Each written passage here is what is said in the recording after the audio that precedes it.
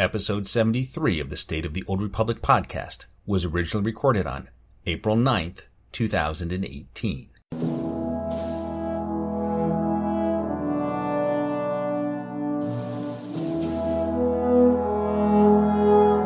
It's the State of the Old Republic podcast.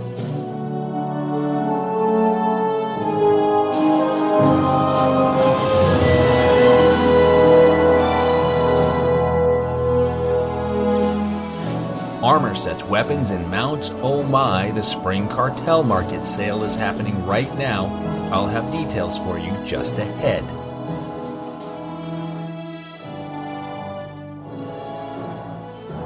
Eric Musco and Charles Boyd have been busy making the rounds of late.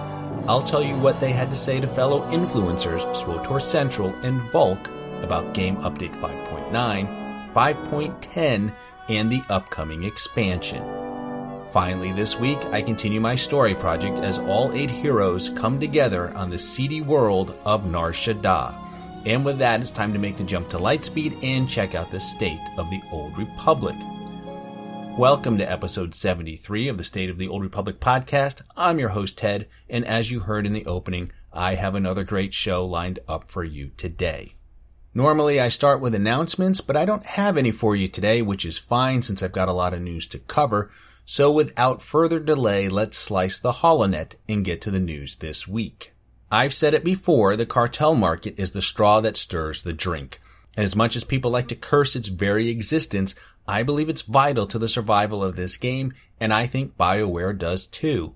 On April 3rd, BioWare began its first ever major cartel market shopping event. Almost every item available from the cartel market has been put up for direct sale. We're talking dyes, weapons, mounts, armor sets, companions, tunings, flares, anything you can think of except decorations. While there are some decorations up there, it's not nearly the volume that people hoped for.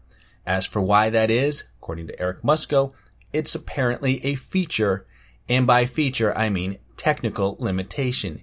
Here's what he said on the forums. We definitely share your interest in getting more decos on the CM. I will spare you the details, but simply put, most decos weren't originally built in a way that we can easily place them on the market. It is our goal to have all CM decos be available on the market in some form, whether individually or in a bundle, at some point in the future. Hopefully sooner than later, we just couldn't get them ready in time for this sale. Now, I work in software development. When Eric tells me things about builds and branches, I know what he's talking about. But when I read stuff like this, I honestly don't get it. I know software development is a lot of smoke and mirrors, but I read this and I think, do you guys hard code all the things? Because this doesn't make any sense. Despite the lack of decorations, there are many great things available for sale right now, and some of them, like the armor sets, are reasonably priced. The Revered Masters armor set, which is the film era style Jedi robes, is only 1,440 cartel coins. That's not bad. Other items like platinum weapons will cost anywhere from 3,000 to 5,100 cartel coins, which is a little on the high end, but if your credits are sparse and you have coins to burn, it's a great way to get a cool item like Senya's lightsaber or the Tythian lightsaber pike. While you can find a lot of things for sale, not everything is for sale. The Dark Legionnaire's armor set is conspicuously absent. Now, the sale does run from April 3rd through the 17th, so it's possible they may add some more things in the final week, so you might want to save a little for week 2 of the sale. One thing they didn't do that they absolutely should have was run this in conjunction with half-price collection unlocks. What's the fun of getting all this cool swag if you don't have enough left over to make it available for all of your characters? Definitely a missed opportunity here. Now, I know what you're thinking. All of this feels like a doomsday sale, but that's really not what this is. There's plenty of content coming down the pike. We've got 5.9 in May, and then we're looking at 5.10 and maybe 5.11 before we get the next expansion, which will be 6.0. And how do I know this? Well, that's because Eric Musco and Charles Boyd have been doing the rounds lately. On March 30th, they sat down with Sam from SWTOR Central, and then on April 6th, they interviewed with Volk. Both SWTOR Central and Volk were able to get some great information from Eric and Charles. In their interview with SWTOR Central, Charles Boyd confirmed that 6.0 will be the next expansion and that it won't come after 5.9. He also gave a little information on where the story is headed in 6.0. This is what he told Sam. We've got the story in 5.9 coming out in the beginning of May, and that's going to conclude the whole Theron Traitor story arc and also put a capper on all the Eternal Throne related activities for the most part in terms of being the focus of the story, and we're definitely going to be getting back to a Republic versus Empire core storyline, getting back to that war, revitalizing it into the core original SWTOR conflict. Depends on how much story comes out before it, I suppose, but I would be willing to bet money that it will feature the Republic versus Imperial storyline. Alright, so the next expansion will be Pubs versus Imps, which now makes one wonder just how important was that choice we made on Iocath to side with either the Republic or Empire. Only time will tell. As for the title of this next expansion, all Eric and Charles could tell us is that it won't be another Knights of title. While Eric and Charles don't decide the title, they do have a say in it. I can only assume that anything related to calling it Hot Prospect has been shot down. So based on this information, I think we're now looking at a winter release for the expansion with an update or two this summer. In fact, in their interview with Volk, Charles and Eric confirmed that a major update is planned for July, and it will be PvP focused. It probably won't have a new war zone, but it will have a new Mandalorian themed arena. There will be weekly PvP events, and they may even tweak existing war zones with crazy mechanics. For example, if the Rakghoul event is going on, maybe packs of Rakghouls will spontaneously spawn in the middle of a match. Now, we may not see that exact mechanic, but that's the type of thing we can expect. Also coming in July is a brand new stronghold on the planet Rishi. Now, Charles and Eric didn't tell Volk that the new stronghold would be a pirate ship, but it has to be a pirate ship, right? Charles mentioned they were playing around with some special stronghold enhancements, but wouldn't go into detail because they haven't gotten them to work quite yet, so there's a chance they won't happen in time for the Rishi stronghold. I don't know what they're cooking up, but since most strongholds have outdoor areas, I'm hoping it's a day-night cycle and changing weather. Charles also mentioned that Darkside Jaisa should be returning soon, so there's a good chance we'll see her in July as well. One last thing they said about the Summer of SWTOR is that the Nightlife event will likely return, but for a shorter duration. So that's it for Game Update 5.10 or whatever they're going to call it, but before that comes out, we still have Game Update 5.9 on the horizon, and we now know a lot more about what's happening with that. Game Update 5.9 is called Anathema Conspiracy, and it will bring the conclusion to the Traitor storyline via a new flashpoint. You already knew that, but Charles and Eric gave us some more details on the flashpoint when they talked to Volk. First, it's going to be very story heavy. There are a lot more cinematics before, during, and after the flashpoint. In terms of difficulty and duration, it should be on par with Capero, although they did say the story version is a little longer. Expected to take about an hour to complete. They said there are 4 boss encounters, and the last boss is actually 2 bosses that happen back to back. There is also 1 bonus boss. Now, if you're looking for reasons to keep running it after you've done the story, there are plenty of rewards to be had. Master Mode drops the schematics for the new augments, which I'll talk about later in the show. Those schematics are BOE, so you will eventually find them on the GTN. Dropping in all modes are decorations. There's more than 15 to be had. There's a new armor set, and there's also a new companion. It's modeled after one of the ads that shoots tons of lasers. It's probably a droid of some kind. Charles wouldn't go into any detail on what happens to Theron. I personally think we'll see an option to forgive him as well as to kill him. I think his fate will be in our hands and not the story's. One thing about the story that Charles did say is that Valkorion is dead and he's not coming back. I've speculated that this might be his contingency plan in case he ever did die. That's probably not the case now. Also, in case you were curious, he mentioned that Valen is dead and not coming back as well. The Flashpoint isn't the only thing coming in Game Update 5.9. There are conquest changes, new augments, and class balance adjustments, so let's dive into all of that right now.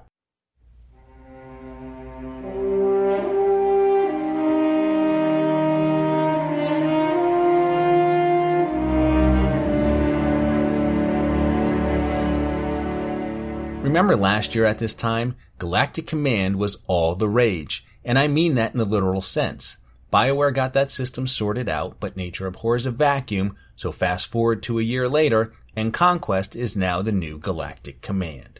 Believe it or not, Conquest is entering its 4th week under the revamped system. Changes in 5.8a helped a little, but they didn't solve all the issues, especially if you run Conquest on lots of characters. As a result, more changes are coming in Game Update 5.9. Here's what Eric Musco wrote on the forums. We hope to address concerns over the viability of completing conquests on alts, points for crafting, and ability to run operations more frequently. We are going to address this through a few different changes. Increasing points gains for objectives for repeatable and daily repeatable objectives, an additional buff for GSF, Warzone, and Flashpoint participation objectives. The Play a Flashpoint objective is being changed to Play a Flashpoint or Uprising. The Kill X Enemies daily objective will now be split into 3 objectives. Kill 50, 100, and 150. Additionally, progress on this objective will not reset every day. If you killed 40 enemies, it won't reset back to 0.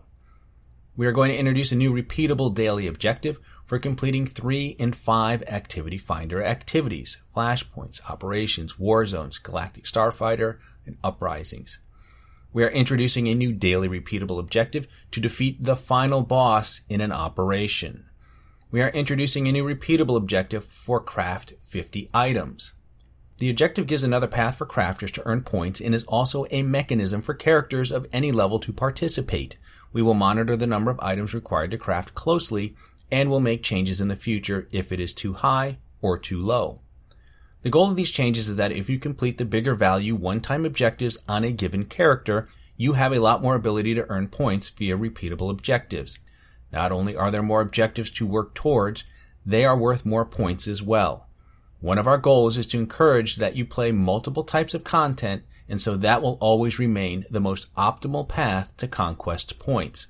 However, these changes will allow a player to more easily get their conquest points even if they just play one type of content on repeat. So how will this translate to the playing field? To understand the changes, you need to understand the terminology. One-time objectives can be completed once per legacy per conquest. Daily repeatable objectives are once per day per legacy, and repeatable objectives are repeatable infinitely by any character. If this all sounds like a change from how things were under the old system, this is what Eric had to say about that.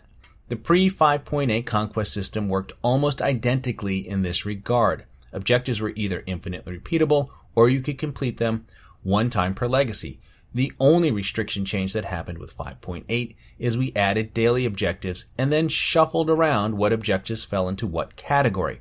Technically, the system is either infinite or by legacy. There isn't actually a by character component to objectives, which may seem strange since conquest points are tracked by character, but objectives are all legacy based. Now, this could mean that when we reshuffled, we ended up with too many objectives which had legacy restrictions. That would hamper the viability of alts, which definitely seems to be the feedback we are hearing. We can continue to address that by adding more objectives, which can be infinitely repeated. This would directly mirror the alt viability of the pre-5.8 system, which was separated only by repeatable and once per legacy. Alright, this is pretty simple. I think it all comes down to PvP and operations, and specifically for operations, last boss lockouts. Now there is a new objective for killing the final boss in a group finder op, however, it is once per day per legacy. In the old system, this was an infinitely repeatable objective. Likewise, all of the PvP related activities were also infinitely repeatable. I think what players are looking for is a return to that. Make that change and a lot of guilds will be happy. But don't expect that to happen. In his interview with Volk, Eric stated that infinitely repeatable last boss lockouts were never intended. He also said that legacy restrictions will never go away, and if future changes are needed, they'll adjust things based on objective types. Eric said the main issue with the Conquest revamp is they didn't have enough infinitely repeatable objectives, and they feel like that's fixed for now. One of the other complaints about Conquest is that some larger guilds were going after small yield planets, making it impossible for small guilds to win. Starting in 5.9, materials needed to craft the new augments are being added as rewards from the medium and large yield planets. Eric didn't know the exact amounts other than you won't be able to craft an augment from a single conquest's worth of materials. As to the materials needed to craft these new augments, it's the same as what you use to craft the Capero augments, only you need more of them. Now, I mentioned earlier that the schematics for the new augments only drop in Master Mode of the Anathema Conspiracy, so just how powerful are these new augments? They are legendary quality at item rating 240, and according to Eric, the stat distribution for these augments will mirror the ones which were introduced in Game Update 5.6 with the Capero Flashpoint. As to who should have these augments, they're primarily targeted for people who play ranked PvP and run Master Mode operations. Like the ones from Capero, they really are just nice to have, and you shouldn't feel like you need to chase them down if you just run regular war zones or story mode operations in flashpoints or are running around doing daily heroics. You'll continue to smash that content just as you are today. That's assuming, of course, you aren't one of those skank tanks who are about to get nerfed to the ground in 5.9. That's right, there are some class changes coming in Game Update 5.9. I'm not going to get into a lot of detail about the changes. I will have links to the developer posts in my show notes, but here are the highlights. First, if you're a tank, skank or otherwise, you are going to be doing less damage in 5.9. For those of you who don't know, a skank tank is a tank that wears DPS gear, also sometimes known as a mercenary.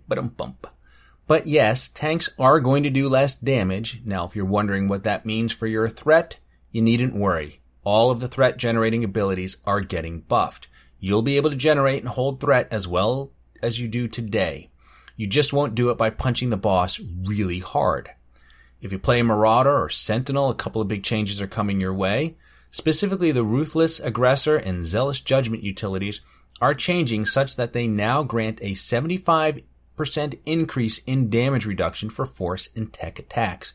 Currently, it's a 75% chance to resist all force and tech attacks. So why the big change? Here's what Eric said on the forums. Ruthless Aggressor and Zealous Judgment would create a situation where there was very little counterplay against a Marauder or Sentinel during the effect of Obfuscate or Pacify. Since it created a chance to resist effects, it meant damage and crowd control were inconsistent against them. The change we are making is that instead of a 75% chance to miss, it adds 75% damage reduction.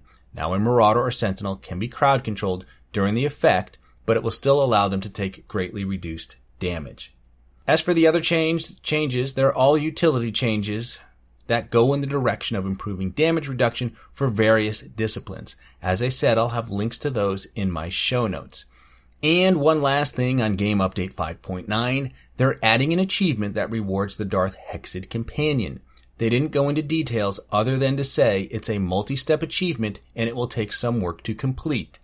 Hexid is one of my favorite companions and she'll be an awesome addition to your crew, which grew a little bit bigger for recent subscribers.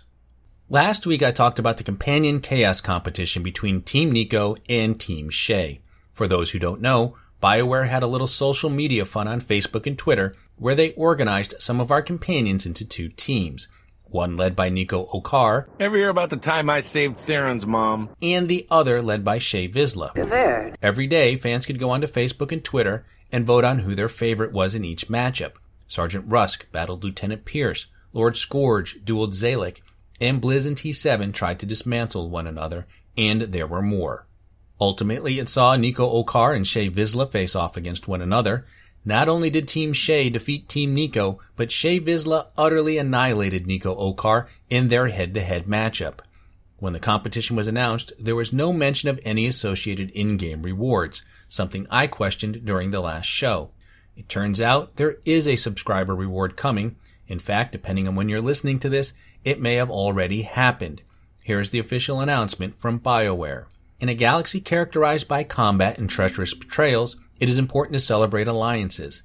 Nothing is more important than our relationship with each other and our loyal companions. In honor of the alliances we all create with our companions, all of our premium players will receive the legendary Mandalorian leader Shay Vizsla and the infamous smuggler Nico Okar to join your team of companions. By the way, shouldn't that be the infamous Shae Vizsla and the legendary Nico Okar?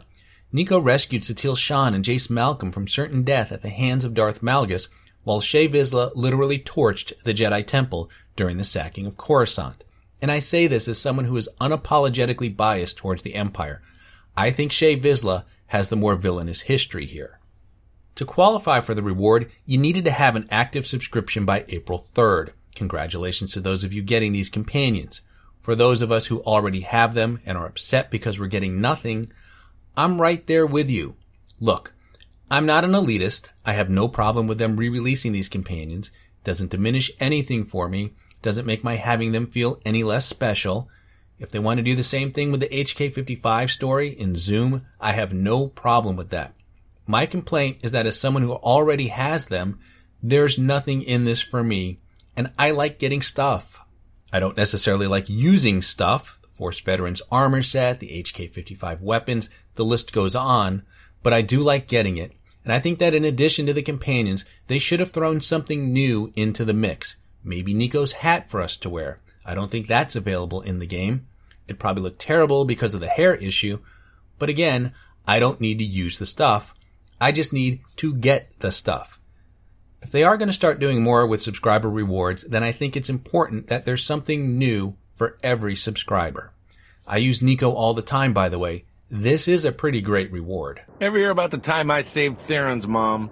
It's now time to continue updating you on the story project that I'm working on. What I'm attempting to do is play all 8 classes and move them through their class, companion, and planetary stories all at once. The goal is to find a playthrough that works chronologically. I'm not going for canon. So I've gotten through all the starter planets in the 2 capital worlds, Dromund Kaas and Coruscant. The Empire has also moved close to reclaiming Balmorra, and the Republic is making good progress in their reconstruction efforts on Taris. Before I begin, I want to warn you that I'm going to get into spoilers and plot points and play some clips, so if you haven't done all of the class stories or other stories that are part of the 1 to 50 experience, this is your cue to exit. The rest of you, I want to start with a brief recap of the story. Just as a reminder, I'm going to refer to the characters as he or she based on the gender I chose for my characters. It just makes it easier to talk about them. There is absolutely nothing about the story that suggests you must choose a specific gender for a class, although there are certain story moments that you can only experience as male or female, and some of them quite good. So here is the story thus far.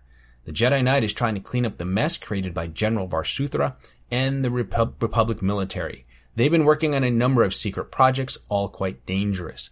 The plans for these projects have fallen into the hands of Darth Ongral. The Jedi Knight is on the hunt to shut down these projects and stop Ongral once and for all. The smuggler is on the greatest treasure hunt the galaxy has ever seen, working with a partner named Risha. She wears the pants in this deal, by the way. The smuggler is acquiring parts for his starship that will help him find the lost treasure of the infamous crime lord, Nock Drayen. The Republic trooper is attempting to track down the old members of Havoc Squad who have defected to the Empire. Along the way, he's rebuilding Havoc Squad, adding Eric Jorgen and Alara Dorn as its latest members. He stopped former Havoc member Needles on Taris, but the other members still remain at large. The trooper is attempting to force them out of hiding by disrupting their lines of supply and channels of communication. The Jedi Consular is trying to find out just who is this mysterious Lord Vivicar, and why is he using an ancient Sith plague to poison the minds of some of the Jedi Order's most prestigious masters. The gifted Consular has learned a shielding technique that can free the masters from this plague. The Sith warrior is on a mission to snuff out agents of Darth Barriss that are infiltrating the Republic for the Dark Lord. Barriss's longtime nemesis, Nomen Karr, has a Padawan with a unique ability that threatens to blow the cover of Barriss's spies. The Sith warrior must get to Barriss's agents before it's too late. The Sith Inquisitor is trekking around the galaxy collecting artifacts that used to belong to the ancient Sith Lord Tulak Hord. Lord Zash wants these artifacts to perform a mysterious ritual. The Sith Inquisitor is a descendant of Sith Lord Calig, an enemy of Tulak Hord's. The spirit of Lord Calig has warned the Inquisitor to beware of Zash. She is not what she seems. The bounty hunter is racing across the galaxy, pursuing targets and rivals in the Great Hunt. As if the competition of the hunt weren't enough, a Mandalorian competitor named Taro Blood is doing everything he can to see that the bounty hunter does not succeed. And finally, the Imperial agent is on a mission to dismantle a terrorist cell run by a man known as the Eagle. The Eagle is responsible for the assassination of Darth Jadis, a member of the Dark Council.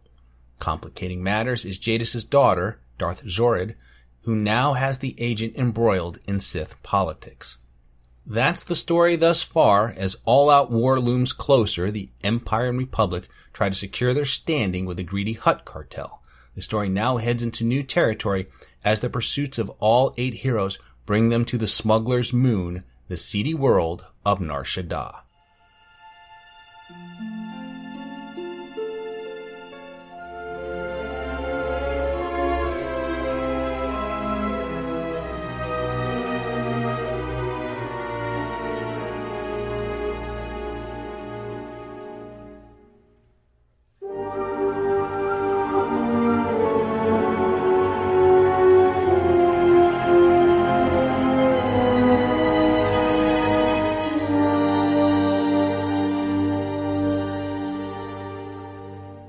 Nar Shaddaa is the first planet where all 8 classes come together.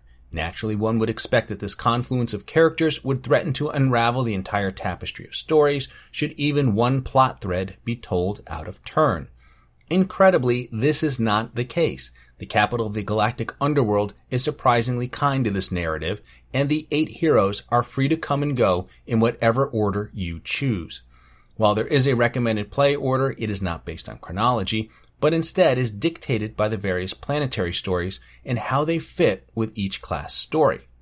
Following the recommended order is optional, although it is quite good. Like Terrace for the Republic, there isn't a single story arc for either the Empire or the Republic on Nar Shaddaa.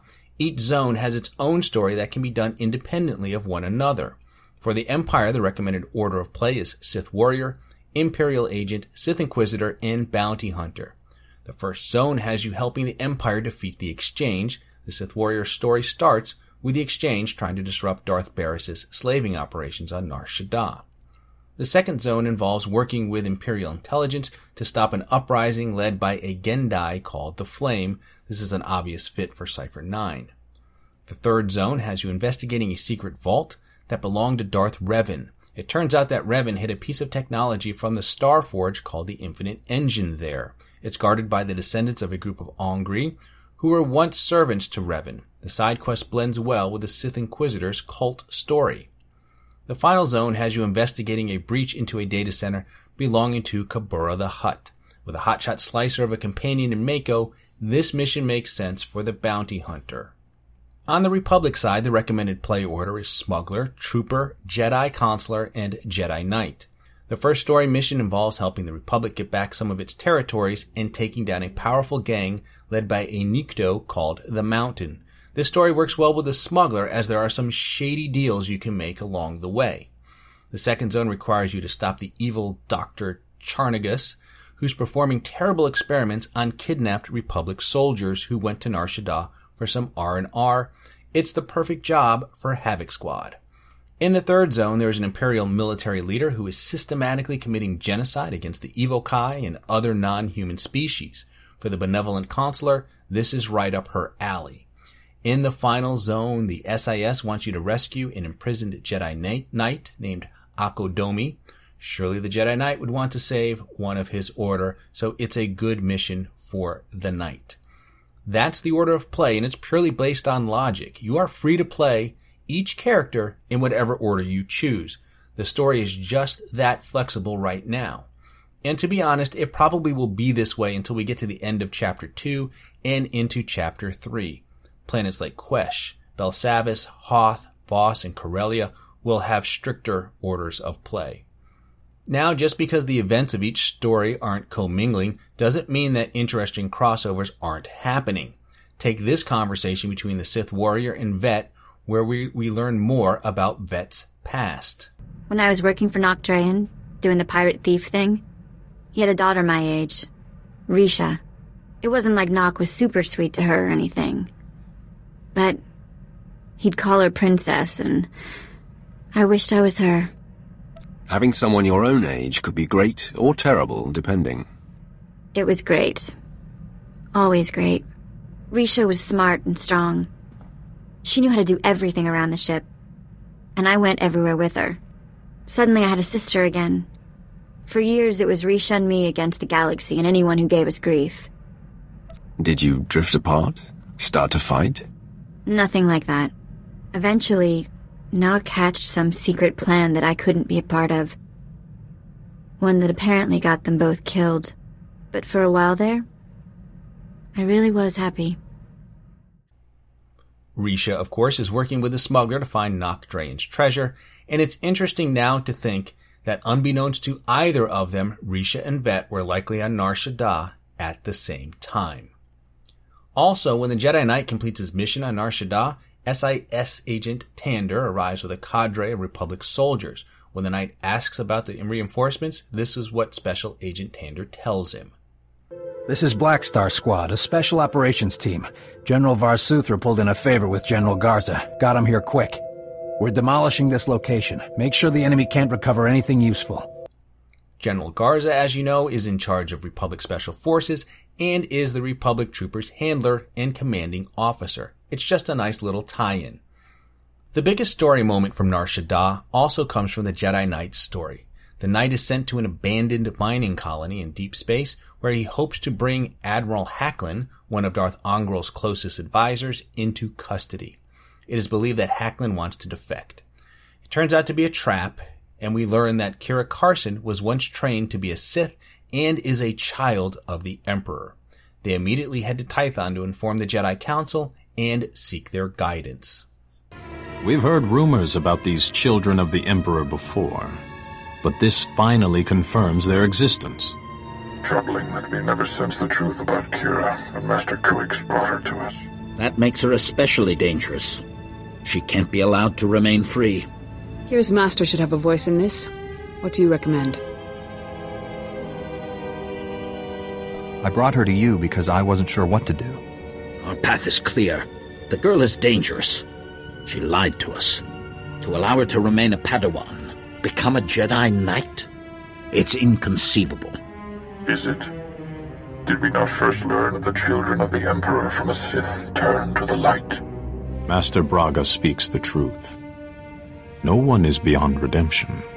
The cool moment here is seeing Sio Bakarn. This is the first time we've seen Sio at one of the Jedi Knights' council meetings. As we'll find out later in the Jedi Consular's story, Master Bakarn is actually the first child of the Emperor. That's it for Nar Shaddaa. Our heroes are now all headed to Tatooine and then Alderaan. While the order of play is free-flowing for now, it will soon start to get a little stricter, starting with the smuggler. Can't wait to meet the buyer of that severed head. Then I recommend setting course for Alderaan first. Let me know when we're there. I'll have more to say about that mysterious head when we get to Alderaan, but first, Tatooine. Final note for today, if you're looking for information about the game, whether it's classes, stories, things to do, and even tech support, my good friend Swotorista has compiled the ultimate guide of guides. I'll have a link to it in the show notes, but it's an amazing collection of how-tos and pro tips created by our amazing SWOTOR community. Nice work, Swotorista, and everyone involved. And that's going to do it for today. Let me cut in the sublight engines and cue the music and congratulate you on surviving another half hour listening to episode 73 of the State of the Old Republic podcast. I'm your host, Ted, and I thank you for tuning in. You can find this podcast on iTunes, Stitcher, Google Play, YouTube, and Buzzsprout. You can listen to the show directly from the show's site, which is SOTORpodcast.com, and there is an RSS feed where you can subscribe to the podcast directly. If you have a question for the show, you can email me at sotorpodcast@gmail.com. You can also tweet your questions to @SOTORpodcast or send me a direct message, and be sure to follow me on Twitter to get the latest information on the show. Look for episode 74 sometime next week. I've been crazy busy lately. Until then, remember the Sith code, cake is alive.